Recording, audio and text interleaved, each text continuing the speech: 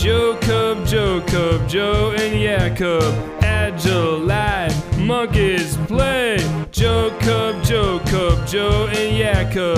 Agile, unpredictable, Joe Cub. Hello, welcome to Joe Cub, podcast about Agile, live, and monkeys. Hi, Joe. Hi, Paul. Hi, Jakob. Hey, Jakob. Actually, this episode isn't Jocob. This episode is with our co-host. This is our second episode of a Jocob, because Paul has joined us. Yeah. Hi, Paul. It's good to have you back.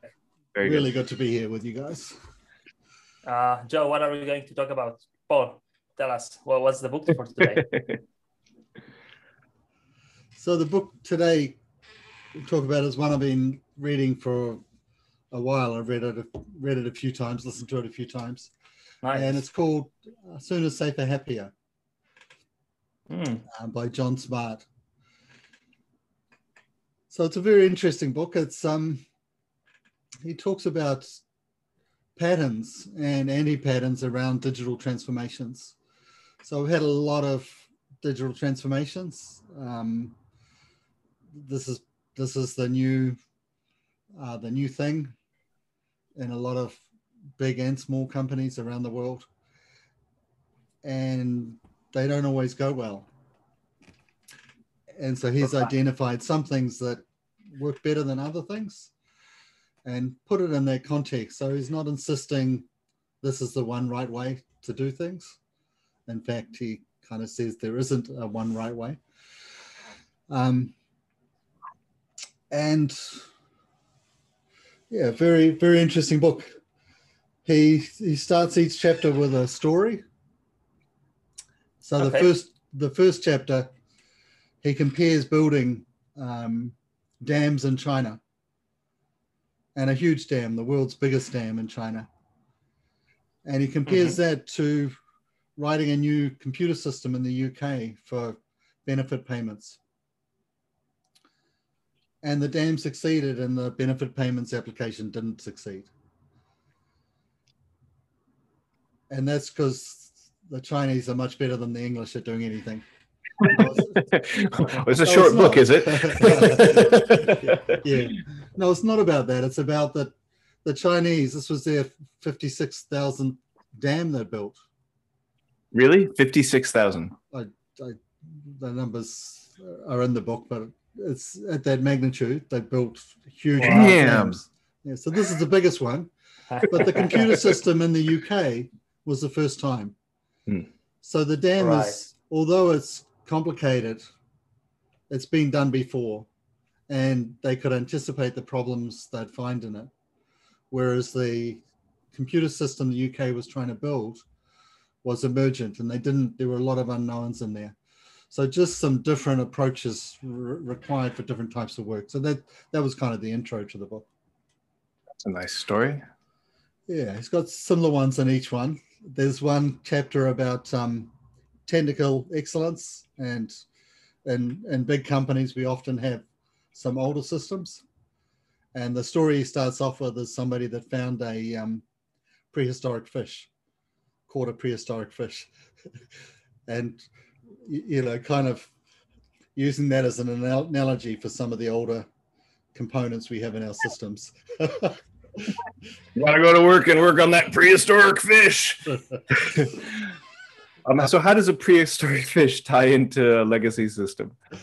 Well, it's more just that, you know, in the speed of technology change, that's how old it is. Some of these things we have in our systems, and they make our systems really complex, which makes it hard to move faster, to do things. That it's something that really slows us down.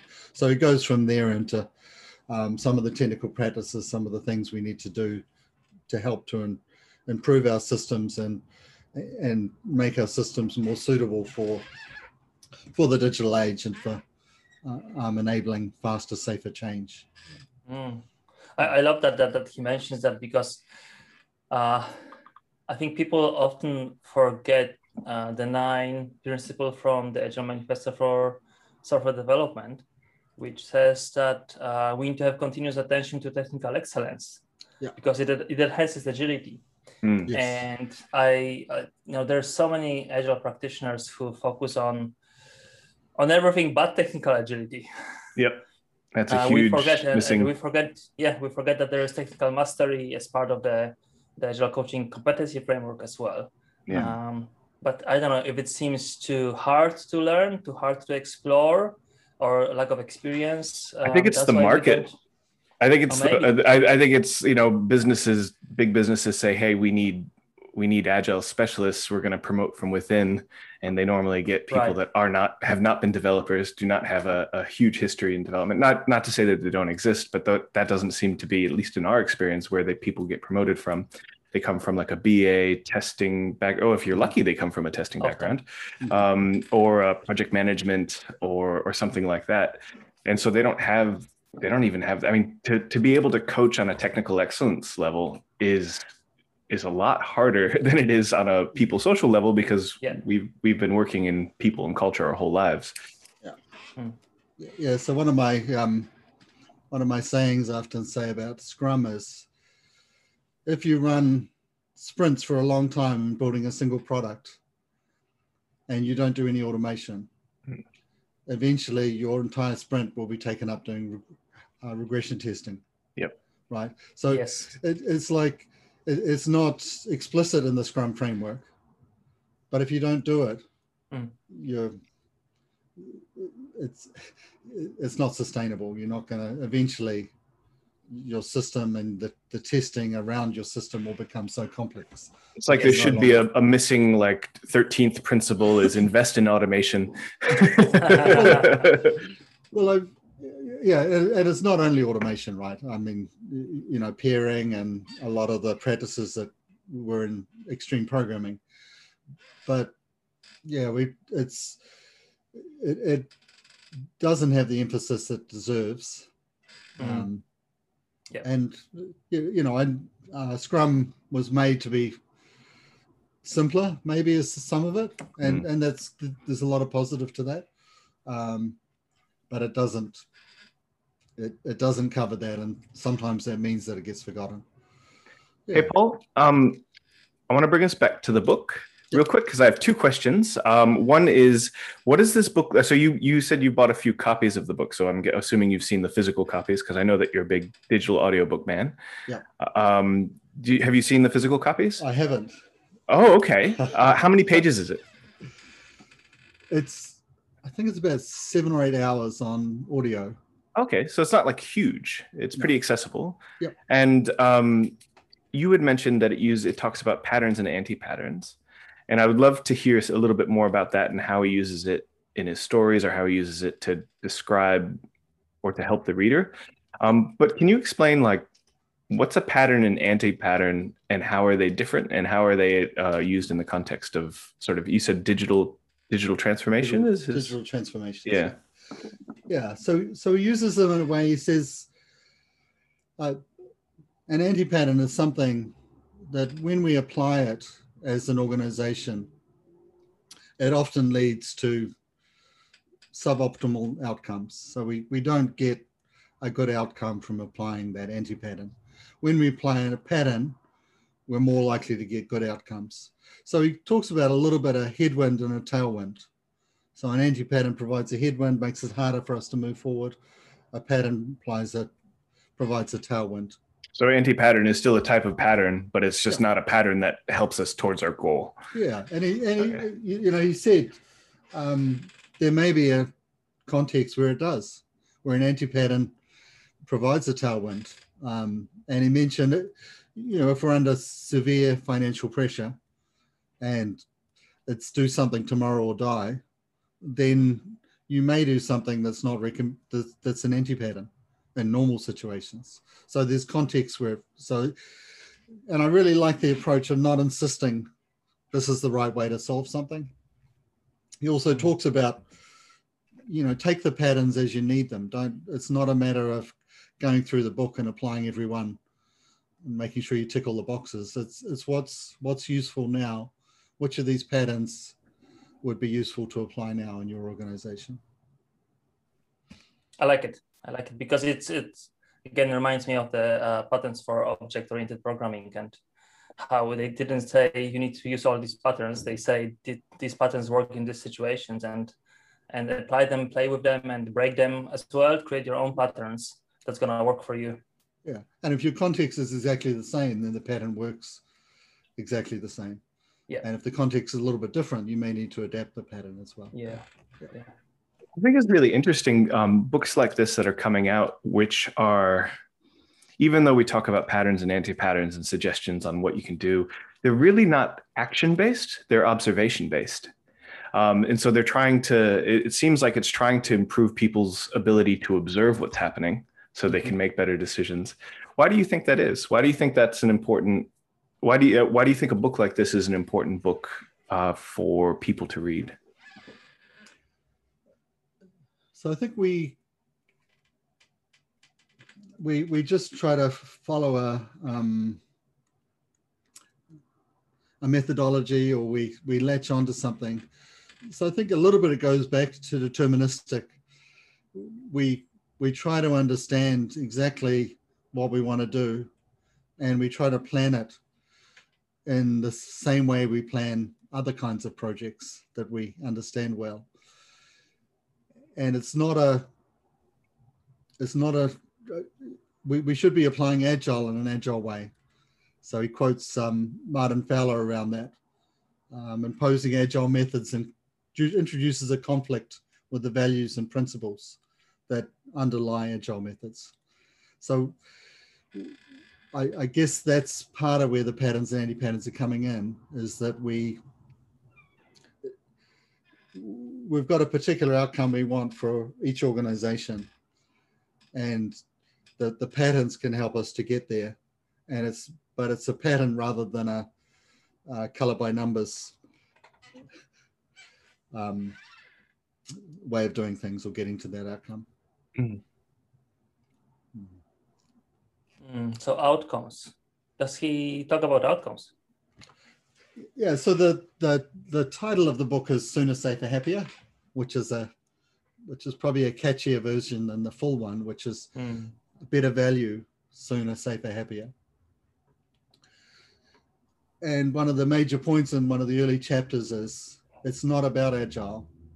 It's not about Lean. That's not the goal. Agile and Lean and DevOps and design, lots of other things are tools in the toolbox.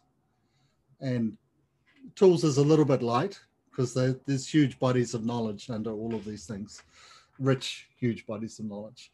But they're still not the goal. We can become Agile and still fail. And measuring becoming Agile creates Agile. Yeah. But it may not equate to the outcomes we're looking for. Yes. So the first thing he says is focus on delivering better value. Value is the hardest part of this. How do we measure it? Right. And that's really context specific. What is value to you? But measure it, make it visible. It could be, some macro level things, but we also want below that a little bit. It might be number of customers, new customers, customer retention, customer churn, all of those kind of measures could be some of what we're measuring. On the next level, it could be user experience around how many customers drop out of a process, those kind of, but how do we identify and measure value? And then the sooner is specifically not faster. And I think an earlier version, the author John Smart has given a lot of talks on the DevOps Enterprise Summit. I think an earlier version was faster instead of sooner. But the distinction is sooner is about reducing our time to value. And he talks about measuring our cycle time. So that's from the time we start something to finishing, and our throughput, the number of things we're delivering per month. And then our flow efficiency, which is the one, he says, and I've seen it, it's hard to measure. And flow efficiency is about how much time we actually spend working on something compared to all the wait time that's in the pattern. So that's your sooner. It's really interesting that, and I agree with this sentiment personally and from my personal experience. And I've always found something like this that's kind of fundamental, really interesting when you see organizations go for big agile change or big delivery change, and they talk about empowerment, and they spend a lot of time creating cross-functional teams, creating a structure that they think will support that way of delivery, and very little time training or helping to upskill the team to actually self-manage their workflow. And these are the kinds of metrics that, if you're aware of, know how to measure them, you can keep yourself from drowning in work. you can literally feel like you have control over your own process because you use these things to change your process, and you have the ability to easily communicate to stakeholders to keep them from being upset because expectations aren't being met. So I mean, that's really interesting that because this book almost sounded like an agile book, but now he's got a sort of like a flavor of Kanban in it as well, which I like. I like the workflow, like the emphasis on workflow.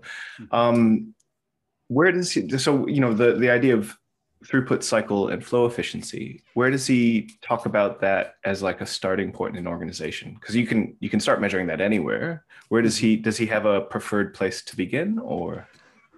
Yeah, so he is also in transformation, talks quite a bit about not doing big bang, so not slapping it onto the whole organization.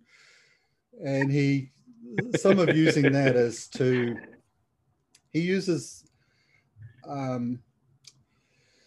Kubler-Ross has some stages of grief, and originally that was around death, but eventually it was applied to other kinds of change.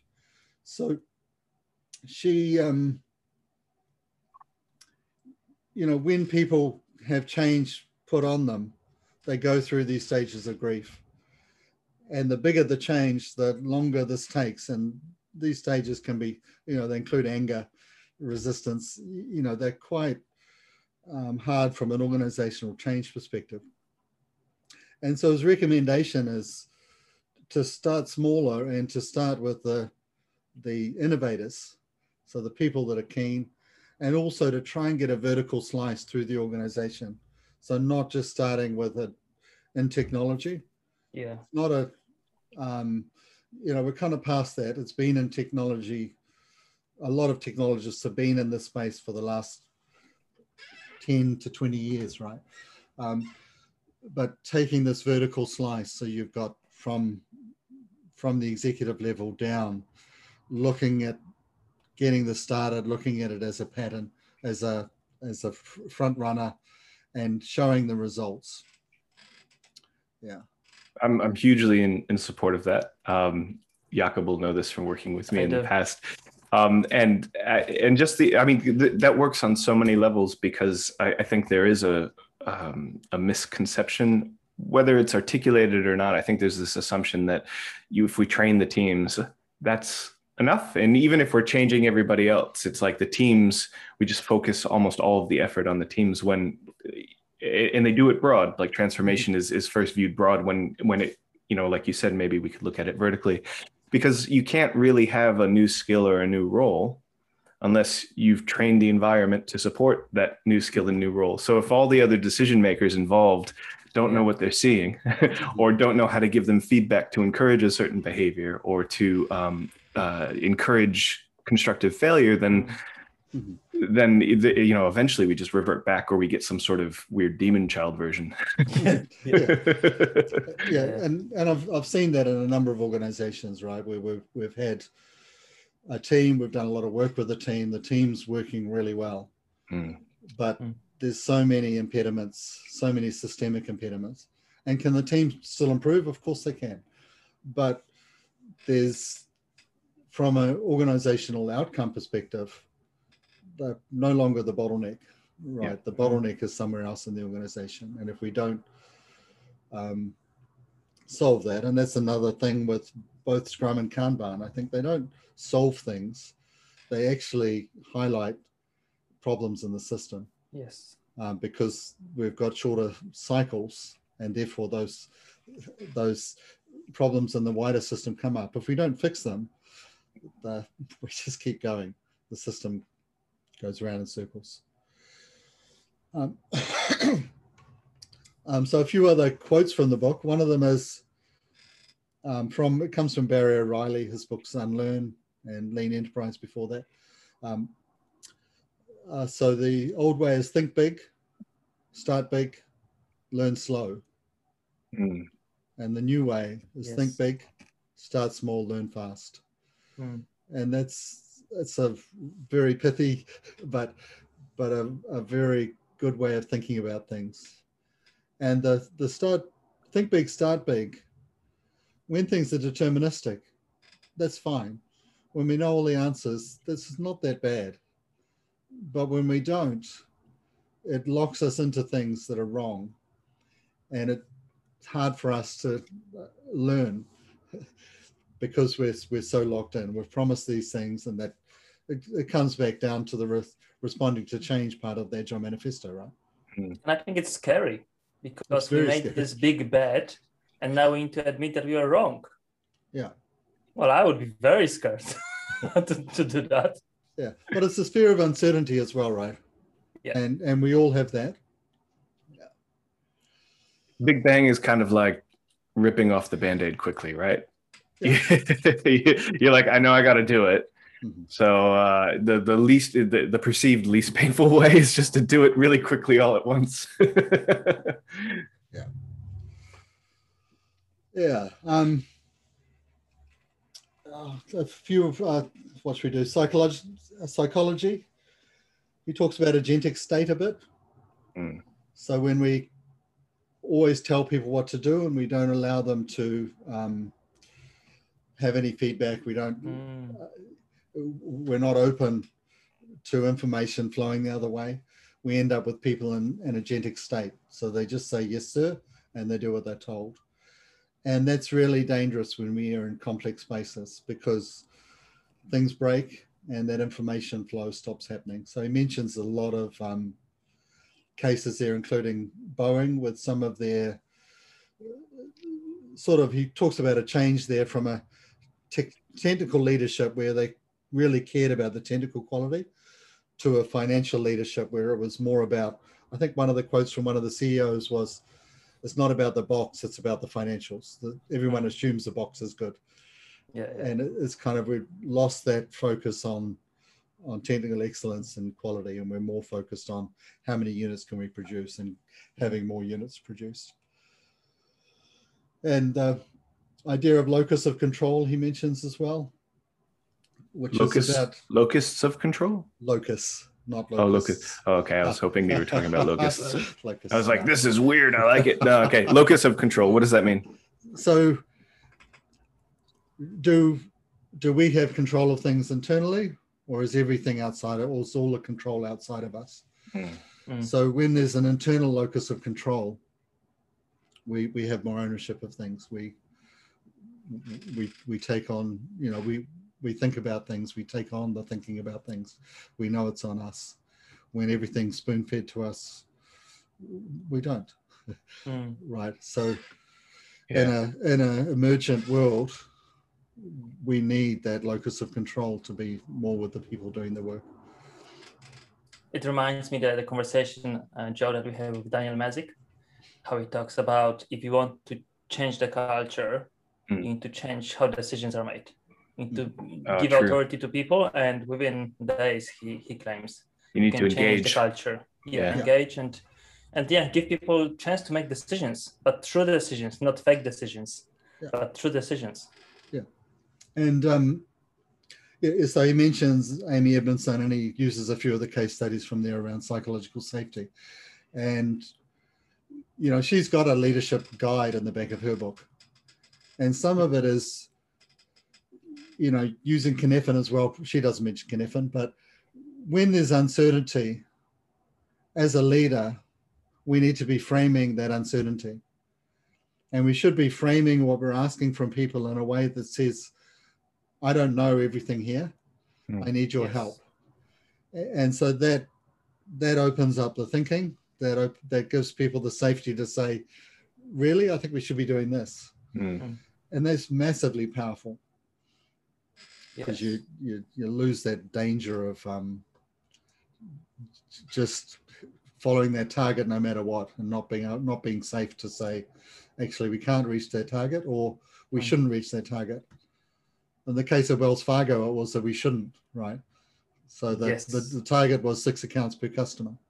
Customers didn't want 6 accounts. So we shouldn't be doing that. 8. They wanted 8 accounts. That's where they went wrong. No, And there were stories in a book of people that didn't meet their targets being forced to come in on Saturday to do training to better meet their targets. Wow. It was a pretty toxic, but there was no way to tell that story out. Training is punishment. I like that. That's a fantastic idea. I think we should all embrace it. Okay, what should we do? Sorry. Sorry, Paul. I'm just looking at the website of the book, and one thing that I don't think we often talk about, and I think maybe we want to talk about, under SAFER, it talks about continuous compliance. Yeah. And I think that in many organizations, compliance is a big thing that, causes troubles. How do we deal with compliance in Agile world? And we have to do all of this stuff. We cannot cut the scope, and we have deadlines. And how do we deal with deadlines when we have sprints? All of these misconceptions are coming through. Yeah. So maybe we could talk a bit about this. How does Jonathan Smart talk about continuous compliance? Yeah. So if we just talk about the safety, right? That's one of the yes objectives. The sooner, safer, happier. Is we have these safety. He talks about safety silos quite a bit. So those silos means that often safety is very slow.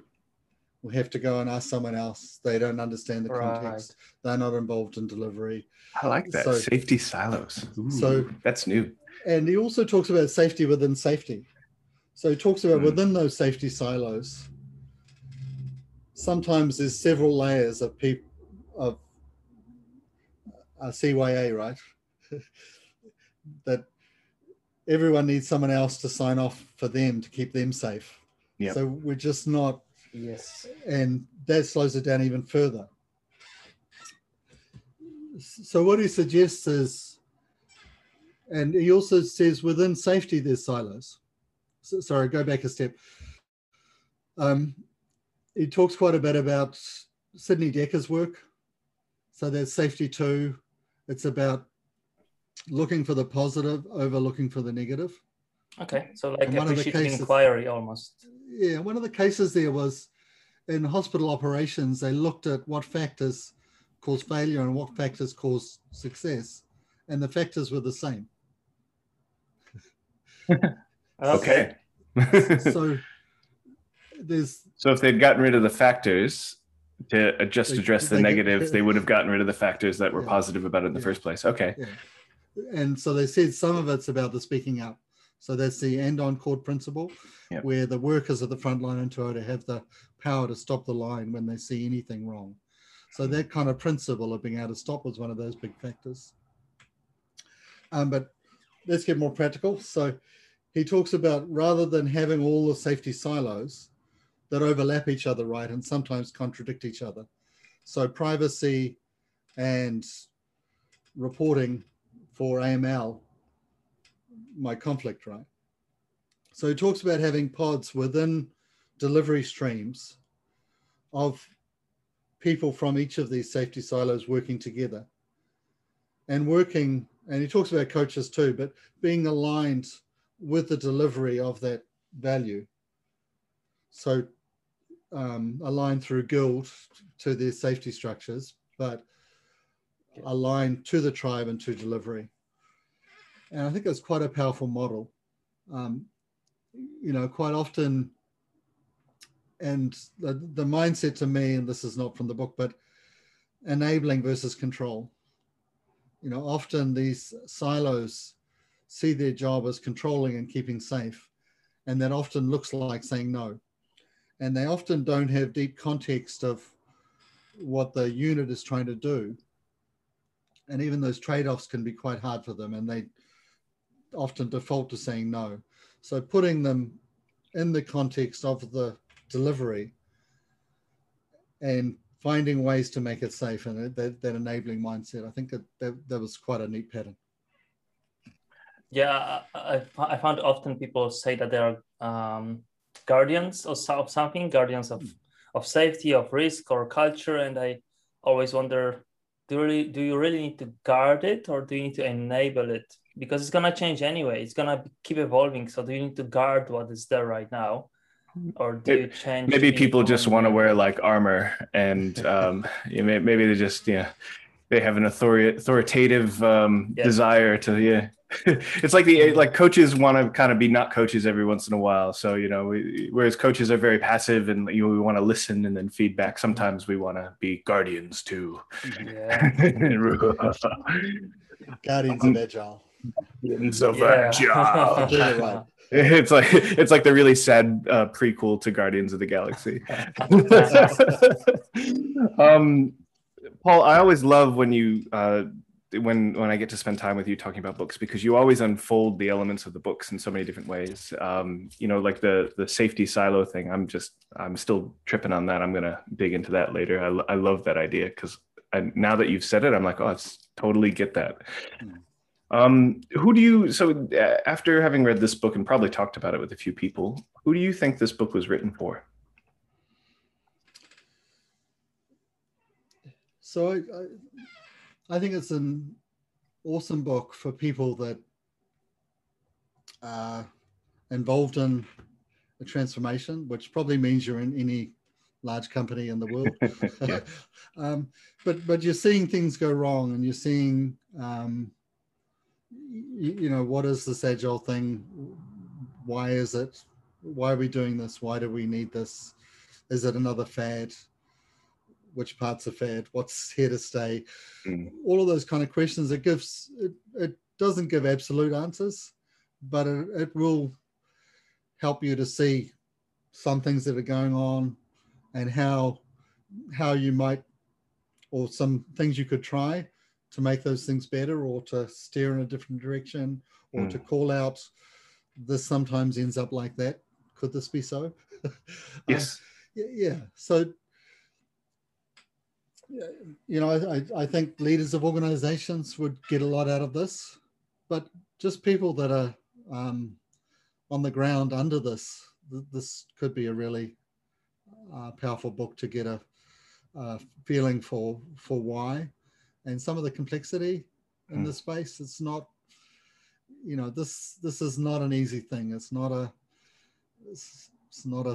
3-step process. It's not over either. So this is a journey. Another quote from the book was, "Be the best at being better." It's not that we're done. It's that, we're learning. The last chapter is about learning organizations. So just, we're going to keep learning. We're going to keep getting better. And organizations that don't, technologies like the cloud, the systems that are available, it's easier and easier. A lot of the barriers to entry that were there 20 years ago aren't. So organizations, small, nimble organizations, are going to eat the big ones if they can't find ways to do the things that digital transformations are promising, I guess. That was great. That's amazing. Awesome. And Thank you, Paul.